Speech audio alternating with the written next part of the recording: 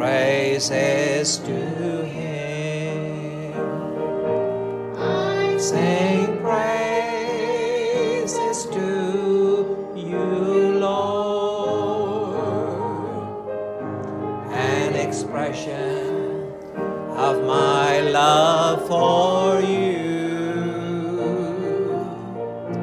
King of kings, Lord of lords, you're my everything. I sing praises, praises to you. I sing praises to you, Lord, an expression of my love for you. King of kings, Lord of lords, you're my everything. Oh, I sing praises, praises to you. Yes, Lord, I bless your name tonight. Touch our minds, touch my mind, Lord. Touch our hearts, open our understanding, we pray tonight, of my love for you. King of kings, Lord of lords, you're my everything. I sing praises, praises to you.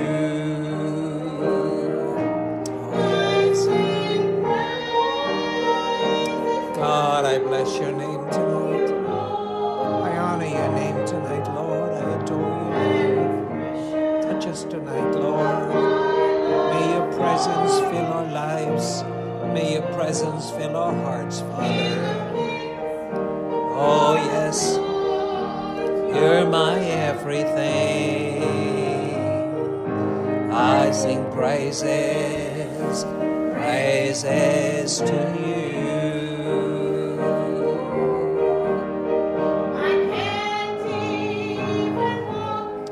Without you holding my hand, the mountains too high and the valleys too wide. Down on my knees, I've learned to stand, 'cause I can't even walk without you holding my hand. I can't even walk without you holding my hand. The mountains too high and the valleys too wide. Down on my knees, I've learned to stand, because I can't even walk without you holding my hand. I can't even walk without you holding my hand. The mountains too high and the valleys too wide. Down on my knees, I've learned to stand, because I can't even walk without you holding my hand. Lord, I can't even walk without you holding my hand. The mountains too high and the valleys too wide. Down on my knees, I've learned to stand, because I can't even walk without you holding my hand. Oh, bless the Lord, bless the Lord, bless the Lord. Praise Praise God.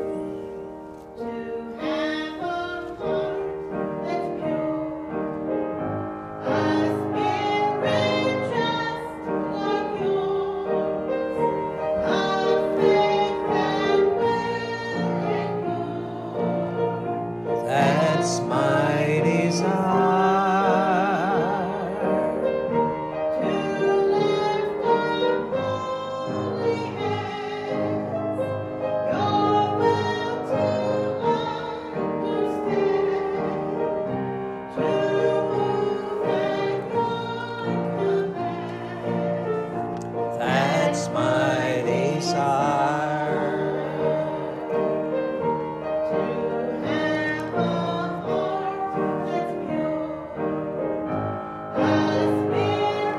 to lift up holy hands, your will to understand,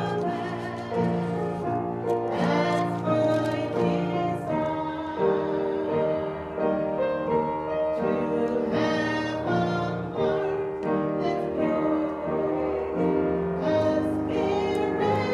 That's my desire. Well endured, that's my desire, to lift up holy hands, your will to understand, to move at your command.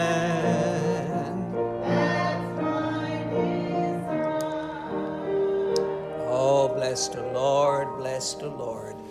Please join me in prayer. Father, once again, we count it a privilege to call you our Father and to approach your presence even though unworthy we are. We ask, Lord, tonight, this simple Wednesday night, that you would speak to our hearts and give us direction. Not only do we ask that you touch the eyes of our understanding and our minds to comprehend what you're telling us, but give us hearts, Father, that would be willing to pursue godliness and holiness and to obey all the commands that you make to us, Father, to move at your command. Lord, we ask that you'll be with us tonight and be with us over the weekend, we ask. In Jesus' wonderful name, we thank you and we give you praise. Amen and amen.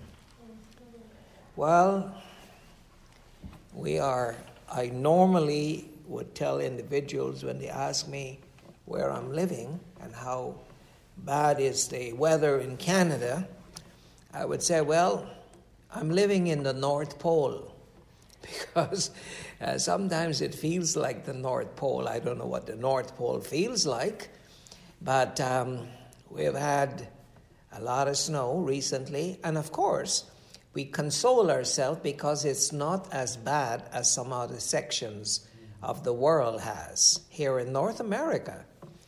And yesterday, when was it we had the snow, Brother Joe? Yesterday we shoveled. I spent a total of 5 hours, not killing myself, but shoveling snow. 5 hours. Here a little and there a little. And I'm surprised that as I get older, my stamina, God has strengthened my stamina that I can survive longer. I remember years ago, what if I do 2 hours? I can't move. But now, as I get older, I become more sensitive to not only natural things and stronger in that area, but I become even more sensitive to spiritual things. Tonight, I want to respond to a question. I'm not a question and answer person. The last time someone asked me a question, I told that person it was a foolish and unlearned question, and I do not answer foolish and unlearned questions. Now that person got offended, and then the person met me in private and asked me to explain that question for them. And what I told them, they ended up and backslid and left the church. And so I am not into answering questions as much as before.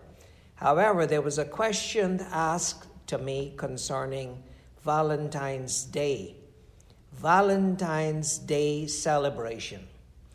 And as I'm sitting here, the name Micaiah came to my mind. And so I had to make sure it was the right name. And it was Ahab and Jeroboam, I think it was. Two kings got together and they were thinking on going up to Ramoth Gilead. I'm not sure where they were about to launch an attack. And the prophets of Baal came and they prophesied. And I think it was, I am not quite sure. Let me find that here. It might have been Jehoshaphat. Let me see here. Just give me one moment. But the name Micaiah came to me, and I thought, that is so cute that Micaiah came to me. And it was King Ahab and King Jehoshaphat. King Jehoshaphat and King Ahab.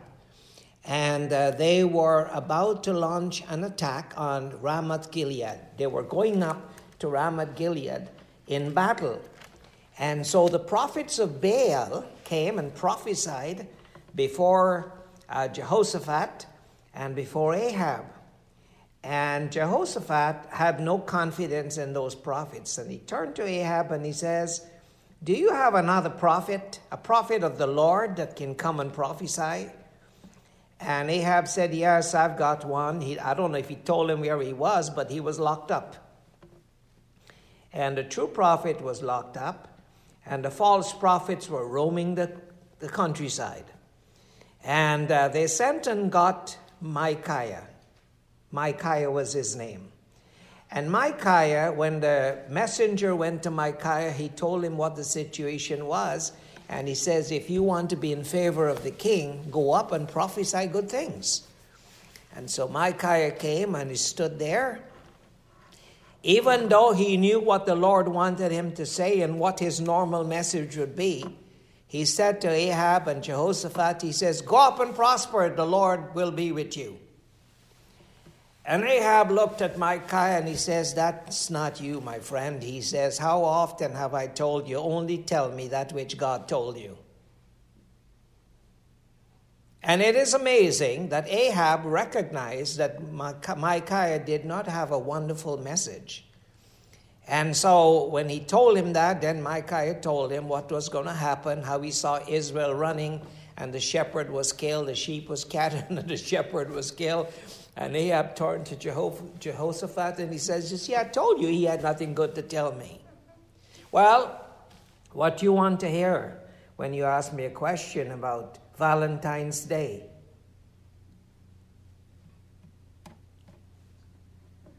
What do you want me to say when a question like that is asked about Valentine's Day? You know the kind of message I preach. What do you want me to say?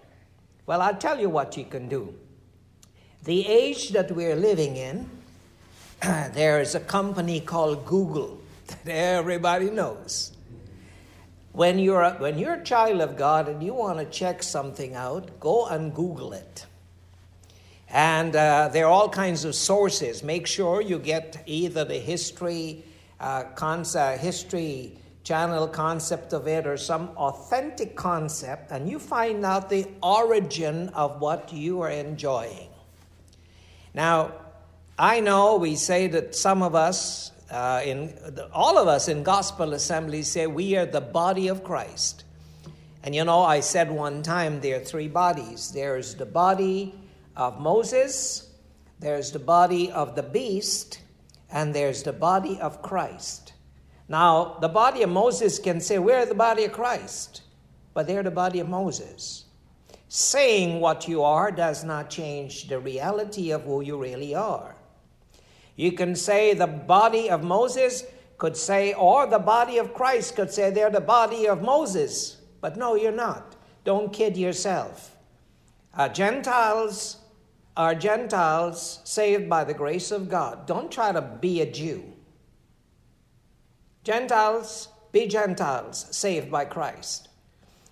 And so there are three bodies, the body of Moses, the body of the beast, and the body of Christ. Examine yourself when you check the origin of things and see which body you're a part of. And stop preaching against Babylon if you discover you're a part of Babylon. I don't care what doctrine you preach. If your practices and your lifestyle corresponds with the system that you are preaching against, then why are you preaching against that which you're supporting internally? And a lot of these practices, you don't need Brother Singh to answer it. You can answer it yourself. Now, Paul, in writing to the church at Corinth, and I see that I've already answered the question. I can go further. Figure out, as you're studying the concept that you're wanting to promote, figure out if Jeremiah was sitting there or Isaiah was sitting there, if he'll join you in your celebration. Or figure out if Jesus was there or Paul was there, would they join into your celebration? Or figure out what Brother Singh would say, if you know me well, what would I say? And, it's only Brother Singh. Well, suit yourself. I preach the word of God as I feel it's necessary, and he that had ears to hear might hear, and he that had eyes to see might see.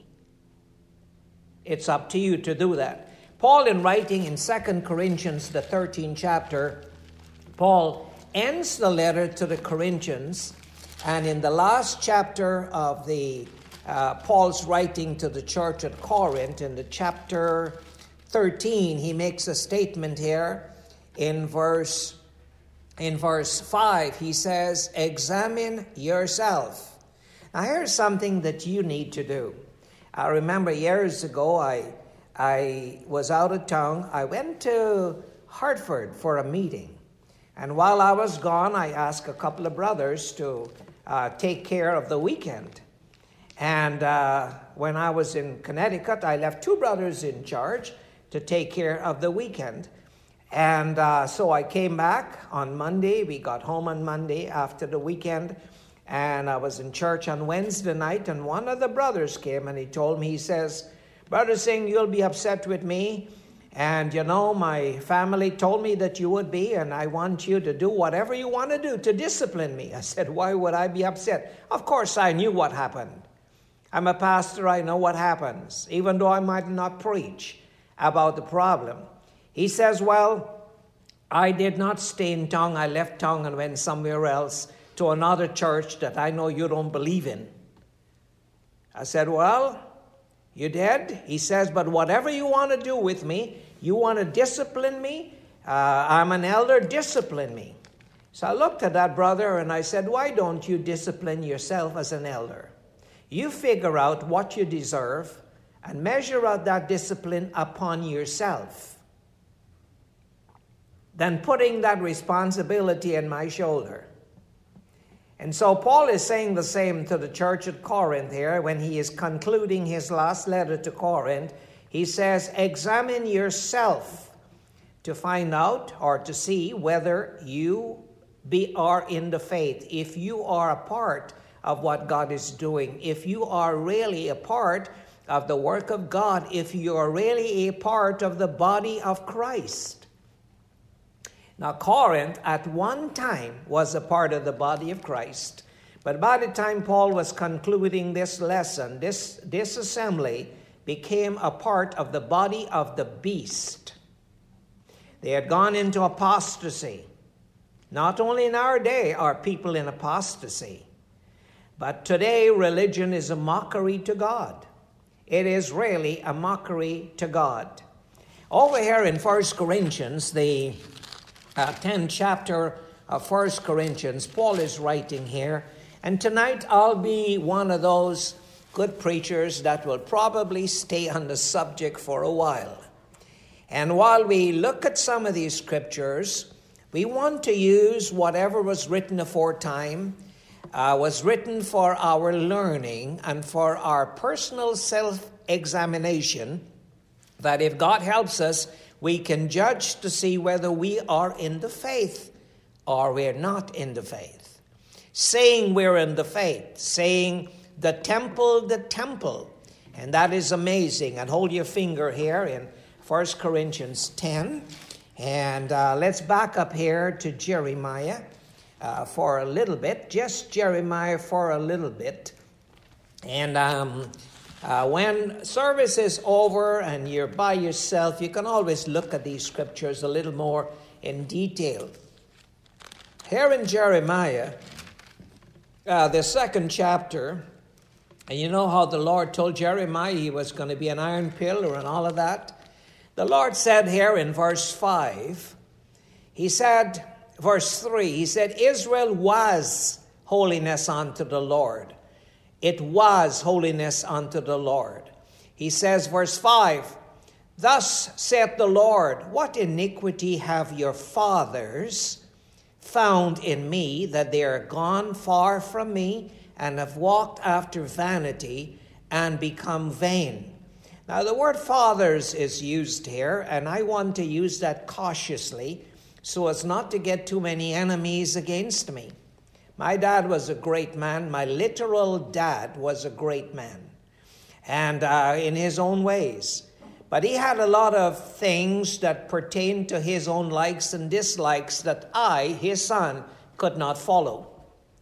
When Christ came in my life and the Lord came in, the Lord touched me and I accepted the Lord as my Savior, the power of salvation had to reach on into what we call genes. You know, they said it runs in your genes.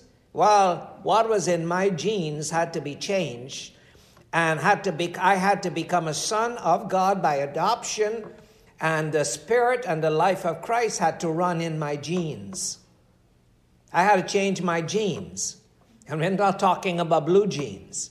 We're talking about the very nature that runs in you. Christ makes a difference. The fathers have eaten sour grapes, and the kids' teeth are set on edge. That's always been the problem. And why I'm saying this is that I had great fathers. All the way back in Guyana, I had great men. The man that led me to the Lord, I have never seen another man pray as much as he did. And every young man that met him and got under his ministry went out into the ministry. They went out in different aspects of the world, but every one of those young men went out into the ministry one way or the other. I've seen him and was a wonderful man, but the Lord had me move on from that place.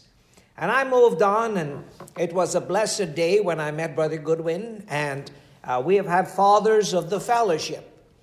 But not everything Brother Goodwin has done would I incorporate in my life. I follow his ways which be in Christ, and he has taught me 80% of the things I know.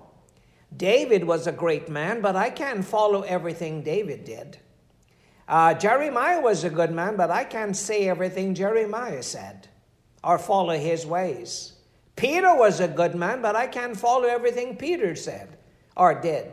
These are all fathers in the faith, and it becomes necessary as a pastor and leading God's people that I'm able to put under examination the traditions and the customs and some of the principles that are not based on Scripture that has been passed on to me as an individual. I must examine my father's practices and what they have passed on to me and see if it is edifying or it's just traditionalism that will hinder me. You see, in Jeremiah, I think it might have been in the 16th chapter of Jeremiah, that Jeremiah writes like this. He said in chapter 16 and verse 19, first of all in verse 11, he says, then shall they say unto them. Then shalt thou say unto them, because your fathers have forsaken me, saith the Lord, and have walked after other gods, and have served them, and have worshipped them, and have forsaken me, and have not kept my law. The Lord is judging Israel because the fathers missed God somewhere in their lives. He said here in verse 19, that the Lord, O Lord, my strength and my fortress, and my refuge in the day of my affliction, the day of affliction, the Gentiles, that's you and I, shall come unto thee from the ends of the earth, and say, surely our fathers have inherited lies, and some of it were vanities, things that make you feel exalted, and things wherein there's no profit. We have to be able, as an individual, I must be able to examine that which was passed on to me. If my fathers had little customs and little habits, not based on Scripture, not necessarily sinful, but some things like they like to wear name brand stuff and all of that. Do I have to follow that? No. Paul told Timothy, he says, Timothy followed his ways. Timothy will bring you in remembrance of my ways, which be in Christ. And so it is necessary for me to examine my fathers. As I look at these examples of Scripture, do not ignore the examples of Scripture. And my fathers might have celebrated Valentine's Day, does not mean I'll celebrate it. My fathers might have celebrated Christmas, does not mean I'll celebrate it. My fathers might have even done Halloween. I don't think they did, but they might have done Halloween. Doesn't mean I will do it. But they kept the commandments of God. I will do that. They did not fornicate. I will follow that. They did not rob or steal, and they had no other gods but God. I will follow that. I will follow their ways, which be in Christ. But when I read, hindsight shows me the possibility of error lies with every generation that comes on. And so back here in Jeremiah, it says, what iniquity, verse 5, in chapter 2, it says in verse 5, what iniquity have your fathers found in me, that they have gone far from me and have walked after vanity and are become vain. When I look sometimes at some of us as ministers, it looks like the ungodly man out there does not have the class and classiness or the personal ego and charm that we try to manifest. When I look for sackcloth, I don't find it. When I look for arrogance and exalted personal pride, I see that. And I don't see Christ and his humility very often in our midst. I see individuals that are like lords over God's heritage. Sometimes I do see that. And we must be able to develop the Spirit of Christ. And Jeremiah is warning the people here. And he said in verse 8, he says, the priests, the religious men, this is Israel, my friend. This is not Gentiles like you and I. This is Israel, the true olive branch, that God had no problem cutting them off. Much more us Gentiles. We've got to be careful what we get involved in, that we don't bring into the work of God a Gentile mentality. We can say whatever we can, but if it's not what God approves, it's a problem. He says, the priest, say not, where is the Lord? The people don't question, is God here? No, we try to manufacture the Spirit.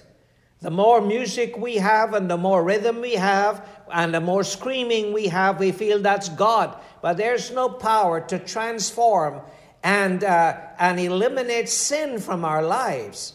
And I wish that COVID-19 is an eye-opener, because we are as powerless as the ungodly man out there when it comes to this virus and pestilence from God. So what do? Examine ourselves. And Jeremiah went on, he says, they that handle the law of God knew me not. They did not have a personal experience, verse 8. They did not have a personal experience with God, and they were in the ministry. He goes on to say, the pastors have transgressed against me, and the prophets prophesy by Baal and walk after their own things and after things that do not profit. They involve themselves or whatever they're involved in. The priests and the prophets are involved in ideologies and things that offer no profit spiritually. I'm not talking profit economically. It's profit spiritually. Verse 18, and now what hast thou to do with the way of Egypt? The practices and customs of a land that you give up years ago, the pagan practices of Egypt. What have you to do with Egypt? He says, or the waters of the Nile, Sihor, the Nile, or what hast thou to do with the way of the Assyrians, the way of Assyria, to drink of the waters of the river? In other words, why are you going back to the way of life that God saved us from? When I found the body of Christ, the Lord brought me into the body of Christ in 1975. There was a desire to draw closer to God, and every year would be a closer sanctification from the things of this world, the customs and practices of the world. But you see, there comes a time, hold your finger in Jeremiah, and I got your finger all over the place, but turn back to Isaiah. Isaiah had to deal with the same concept here. He said in chapter 1 of Isaiah, verse 21, how is the faithful city become a harlot? Jeremiah is addressing the same problem that God's children were involved in. Spiritual harlotry. Spiritual harlotry. And today, I believe many of us that claim that we are in the body of Christ are Catholics in disguise. I'll say that again. Many of us that claim to be a part of the body of Christ are really Catholics in disguise because our minds are corrupted by the theology of Catholicism and the customs and practices of Catholicism. But that's okay. Listen, if a Catholic wants to celebrate that, and some things we don't need to make big issues out of, but a small fox can spoil your vine. All you have to do to drift from truth is absolutely nothing. You stand at the seaside and look at the driftwood, and you pay attention, hey, there's a driftwood. The sea is not like a river, it's just there stagnant. And you turn and have a conversation with your family. When you look back, the driftwood has moved on. That's why it's called driftwood. And we can be drifting gradually to hell and don't even know it. So we don't do what everybody else is doing. Let them alone. Let the Pharisee alone. Let the Catholic alone. Let the religions out there alone. Let them do what they're doing. But don't drink of the waters, that which comes from Egypt or Assyria or the Nile. Don't do that. We belong to God. It's either you're a part of the body of Moses, you're a part of the body of the beast, or you're a part of the body of Christ. Examine yourself. And Isaiah, when he writes, he talks like this, and then amazing, he comes into chapter 3 and he makes some terrible statements. He says in verse 8, for Jerusalem is ruined and Judah is fallen.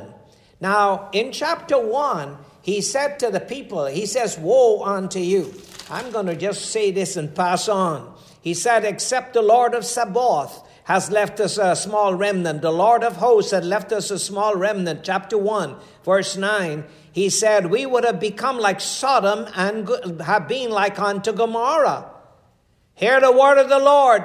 Isaiah is telling Israel. He says, hear the word of the Lord, you rulers of Sodom and you people of Gomorrah. He says, he's calling God's people rulers of Sodom and people of Gomorrah. These are God's children that he brought out of Egypt. What's wrong with you, Isaiah? Nothing is wrong with him.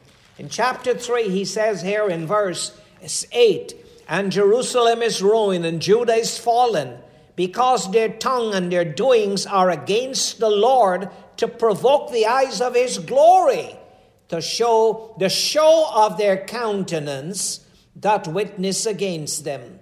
The way they dress, the way their attire is, the countenance, what they're doing. They declare their sin as Sodom. Now you can figure that out. That's why I'm letting you Google things out. Their sin is as the sin of Sodom. Google that also. They hide it not. They flaunt. When you have there's a spirit working in you, you like to flaunt it and let everyone see. The best place to flaunt your ignorance is on Facebook.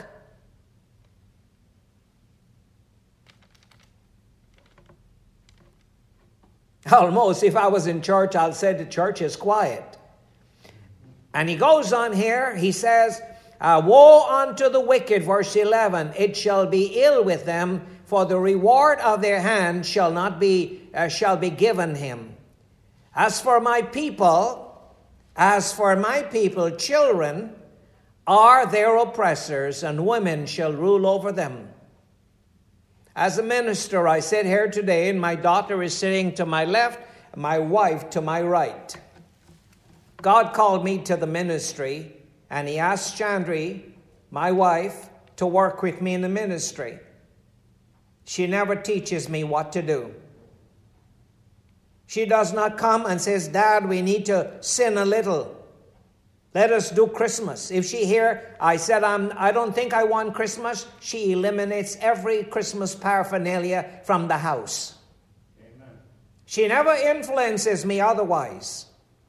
And my daughter does not try to push me. Well, it's my little daughter, so let's compromise with the world a little because of the kids.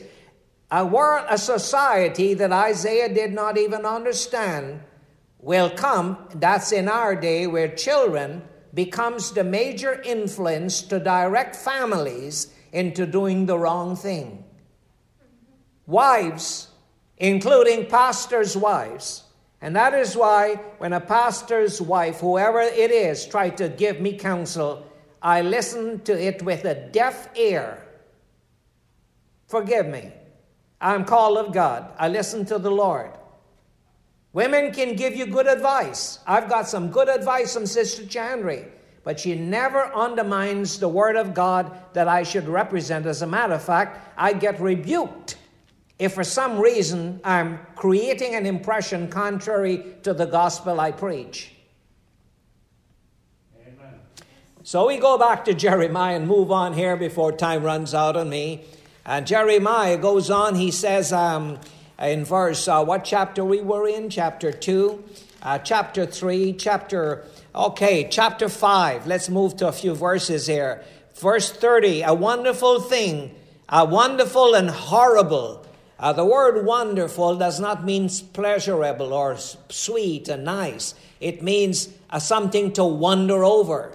A wonderful and horrible thing is happening in the land. What's happening? What's happening? Well, here's what is happening. The prophets prophesy falsely, and the priests bear rule by their own means, and the people love to have it so. We live in an age where anything to entertain the people, they will support your ministry. You preach the truth and they will not follow you. They will come against you. In chapter 7, Jeremiah rebuked them here. And he says, amend your ways. Don't say temple, temple, verse 4. He says, don't say temple, temple, temple. Praise the Lord. He says, amend your ways and your doings, verse 5. He says, change your attitude, change your lifestyle. Verse 18, he says, the children gather wood. It's a family affair. The children are gathering the wood. Well, why are you gathering wood, child? Because, we need to celebrate what the world is celebrating. And the fathers kindle the fire, and the women need the dough to make the celebration to the Queen of Heaven accepted. Queen of Heaven has been a long time on this earth. And Jeremiah says, the Lord said to Jeremiah, thus said the Lord, verse 21, the God of Israel, put your burnt offerings unto your sacrifice and eat flesh. For I spake not to your fathers, nor commanded them in that day that I brought them out of the land of Egypt concerning burnt offerings. The Lord is condemning Israel here, and he talks about, he says, since that day, verse 25, your fathers came forth out of the land of Egypt. Unto this day have I have even sent unto them all the servants and prophets, daily rising up early and sending them. Yet they hearken not unto me, nor incline their ears, but harden their necks. Now I'm preaching to you, and you can go Google, and if my message can reach you, Google will. Because some of you listen to Google more than you listen to the preacher. So if Google would help save you, then let Google do the job. And he says here in verse 28, but thou shalt say unto them, the nation that obeyed not the voice of the Lord their God, nor received correction. Truth is perished. Truth is perished, and is cut off from their mouth. When we backslide and we're going contrary to what God wants, truth is perished and is cut off from our mouth. Chapter 16. We finish with chapter 16. Let me go back to my scripture here before time runs out on me. In 1 Corinthians chapter 10, Paul is writing to an already on the way backslidden church. And he's making some beautiful statements, and I want to go through this here. Moreover, brethren, I would not have you to be ignorant, Paul says. I want to educate you on this area. How that all our fathers, he says our fathers. We see the word come back again, fathers. And fathers are wonderful, but fathers could have error. And I pray that those that come after me, if they see an iniquity or an error working in my life, they would not follow me.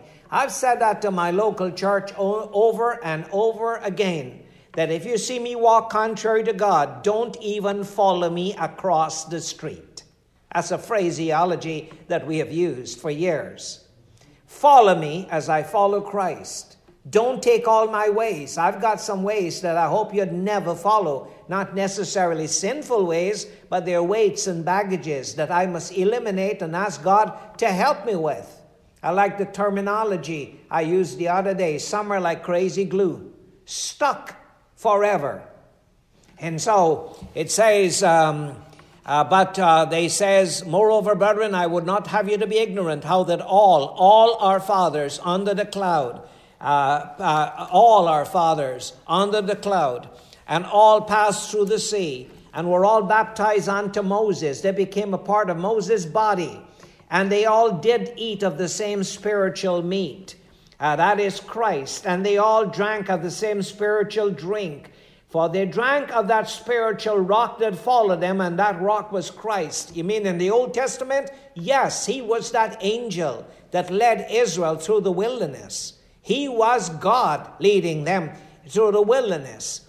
And he says, with them, but with many, even though Christ was there, leading them, bring them out of bondage, bring them out of Egypt, brought them out of Babylon, spiritually speaking. Babylon lived in their hearts. It says, but with many of them God was not well pleased, for they were overthrown in the wilderness. Now these things that we're reading in the Bible, and we're reading in the New Testament and Old Testament, were our example. These things were our examples. To what purpose? To the intent that we should not lust after evil things. Now you've got to figure out what Paul is telling the church of Corinth, and figure out if that's the same thing Brother Singh is saying to you tonight. He says, so they also lusted. Neither be idolaters. See, the 10 commandments God gave Moses, 8 were positive laws, in that one said, remember the Sabbath, and the other one says, honor thy father and thy mother. But 8 of those commandments were negative laws. It told you exactly, bluntly, you had no choice. Thou shalt not have any other gods before me. 2 thou shalt not make unto thee any graven image. And it goes down, you don't have a choice. But Jesus said, it has been said, thou shalt not commit adultery. But I'm making it tougher. If you look at a woman to lust after her in your heart, you've committed adultery. James made it even tougher. It has evolved. Sin has evolved. Idolatry has evolved. Adultery has evolved. Murder has evolved. James says friendship with the world makes you an adulterer and an enemy of God. And so today we're living in a world that's full of all kinds of stuff. Which one are you? A part of the body of Christ? No wonder Brother Goodwin had that vision from the Lord. He says, the healing of the beast necessitates the healing of the body. You don't heal that which is well. You heal that which is sick. And maybe God was telling us that we need a healing because we're too contaminated. And it goes on here, neither be idolaters, nor for like some, as were some of them. As it is written, the people sat down to eat and to drink and to have a wonderful time of fun. Now, I believe in fun. Nothing beats a good sitting down at a nice Chinese meal. Or a good dinner that Mom prepared. We can laugh, sure, until you hear about the next problem somebody has. But here Israel loved to fun and frolic and play. Neither let us commit fornication. You mean physical fornication? They were doing physical fornication. They were doing physical fornication back there, but fornication has evolved into spiritual fornication. If we belong to Christ and we partake of what the beast offer, we are committing spiritual fornication. So you figure it out. I didn't say anything bad about Valentine's Day, nor Christmas Day, nor any other day. Goes on to say in verse 9, let us not tempt Christ as some of them tempted him. And what he did, they were destroyed of servants. Think about it. You want to have a good celebration and you want to have a nice dinner and you call it Valentine's Day and you buy the cards and the angels, the little baby angels with wings on them. You know, that is a part of Valentine's. I posted something today on Facebook that gives you a little history of Valentine's. It's all Catholic. Goes back to Saint Valentine. Come on, St. Francis of Assisi, St. Jude, St. Valentine. What? All Saints' Day? Leave the body of Christ a little and go contaminate yourself. That's okay, right? Go up and prosper, man. On Micaiah tonight. Enjoy yourself. And when the wrath of God comes, remember these scriptures I've used. Somewhere down the line, we have to be sanctified. It's not an overnight process. It will take time to eliminate things and customs that we engage ourselves in. And that is why every new message against pagan customs reduces the church attendance and congregation. And Paul went on here. He says, they tempted Christ, and they were tempted, and they were destroyed of serpents. Verse 10, neither murmur ye, as some murmured, and were destroyed of the destroyer. Now all these things happen unto them for examples, that they are written for our admonition. We're reading the Bible and see what happened to Israel, how they went into sodomy, seemingly, and their rulers were called rulers of Sodom, and the people were called people of Gomorrah. And that's not the only sin. There are other sins, many, many sins that we can be involved in. But if God had judged his own people, what makes you think us Gentiles can bring our little Gentile fun and frolic into the church and produce the bride of Christ? It's because your concept of who makes the bride of Christ is absolutely, extremely, and ridiculously flawed. The bride of Christ is not some bunch of jokers that is screaming hallelujah. No, they're people that follow the Lamb whithersoever he goeth. And so when you're thinking about a feast, think about Jesus occupying a chair, and thinking about Jeremiah taking one and Paul taking the other one. And Paul went on here, he says, and these things happen for an example, that they're written for our admonition, upon whom the ends of the earth, the world, are come. Wherefore, let us, a man that thinketh stand. If you're listening to me and says, don't worry, that brother's saying, I know, whatever, suit yourself. You see, I'm not saying knock yourself out. Suit yourself. When you think you stand, watch out, my friend. This message is for you. Do not ignore it.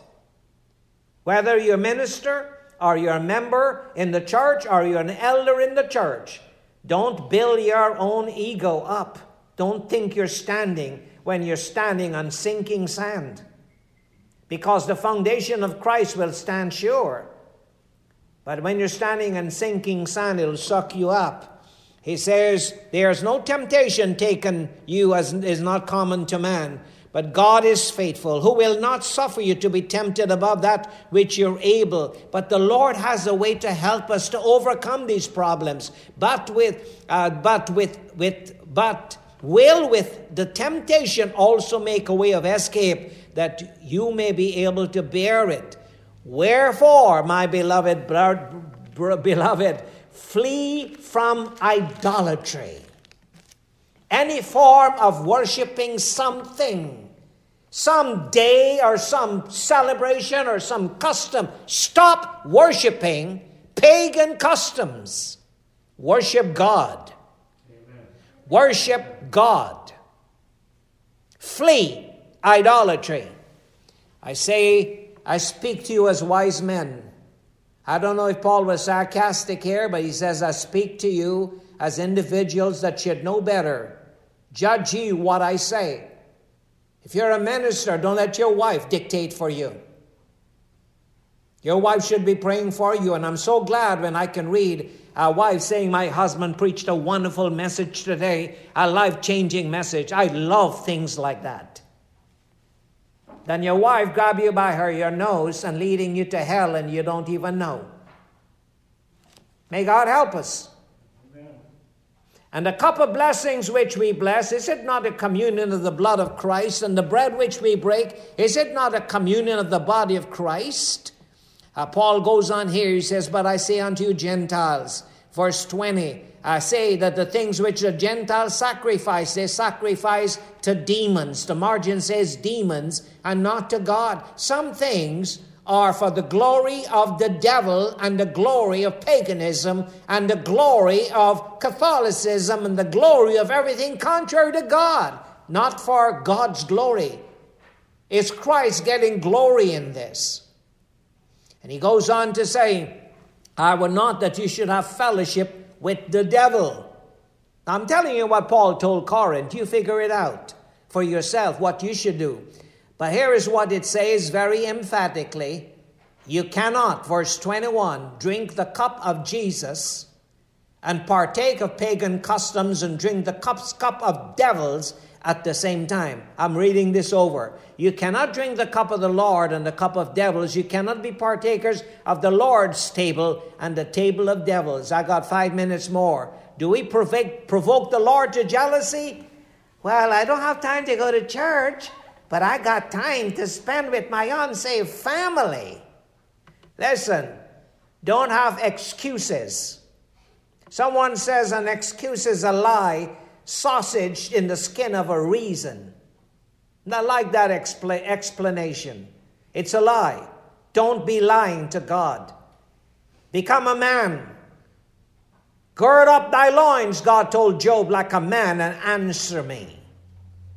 So ever so often, us men become a little weak and fickle. And the Lord says, do we provoke the Lord to jealousy? Paul says, are we stronger than he? All things are lawful. Listen, what is wrong with somebody enjoying a little dinner together?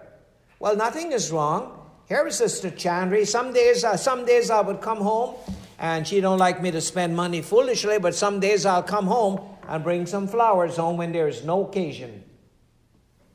Isn't that a good thing? She's nodding. You don't have to wait for Valentine's Day to give your wife flowers. What's wrong with you, man? Every day is Valentine's Day for me. But I call it Desmond's Day or Appreciation Day. Let's make up some of our own customs. Don't wait for the sinners out there to make merchandise out of you. You're a child of God. Go swim against the tide.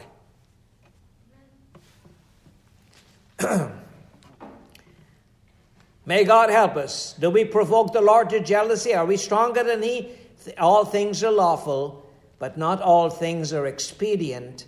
All things are lawful for me, but all things edify not. Sometimes an innocent thing, a small fox, becomes an obstacle. I have 3 minutes left, and I'll turn your attention to 4 verses more in 2 Corinthians chapter 6. 2 Corinthians chapter 6. Paul says here in verse 14, "Be not unequally yoked together with unbelievers. For what fellowship had righteousness with unrighteousness? And what communion had light with darkness?" He says, "On what concord has Christ with the devil?" Or pagan idolatry. What concord has Christ with the devil? What part hath he that believeth with an infidel? Are you a believer or are you an infidel? I'm not sure which one. Are you a Christian or are you a pagan? I'm not sure. Are you a body of Christ or the body of the beast? Well, I'm not any of those. I'm the body of Moses. Get real, my friend.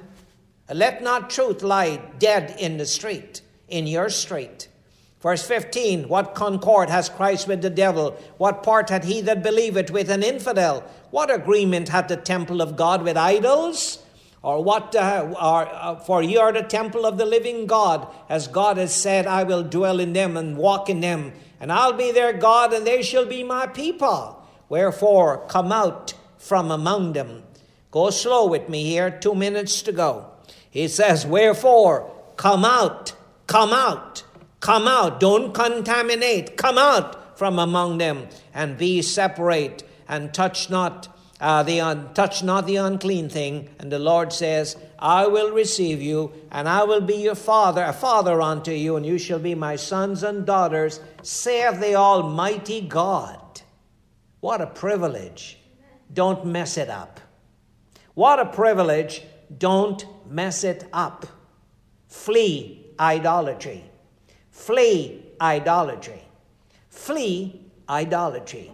May God help us. Let us pray. Father, again we give you thanks for giving us utterance tonight and giving us a message that can challenge sanctification, the process of sanctification in our lives.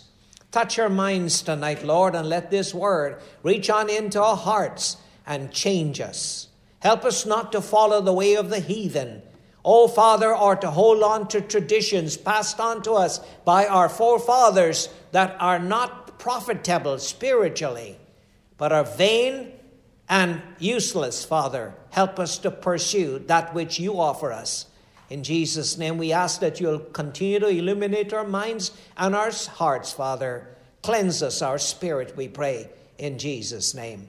Amen and amen.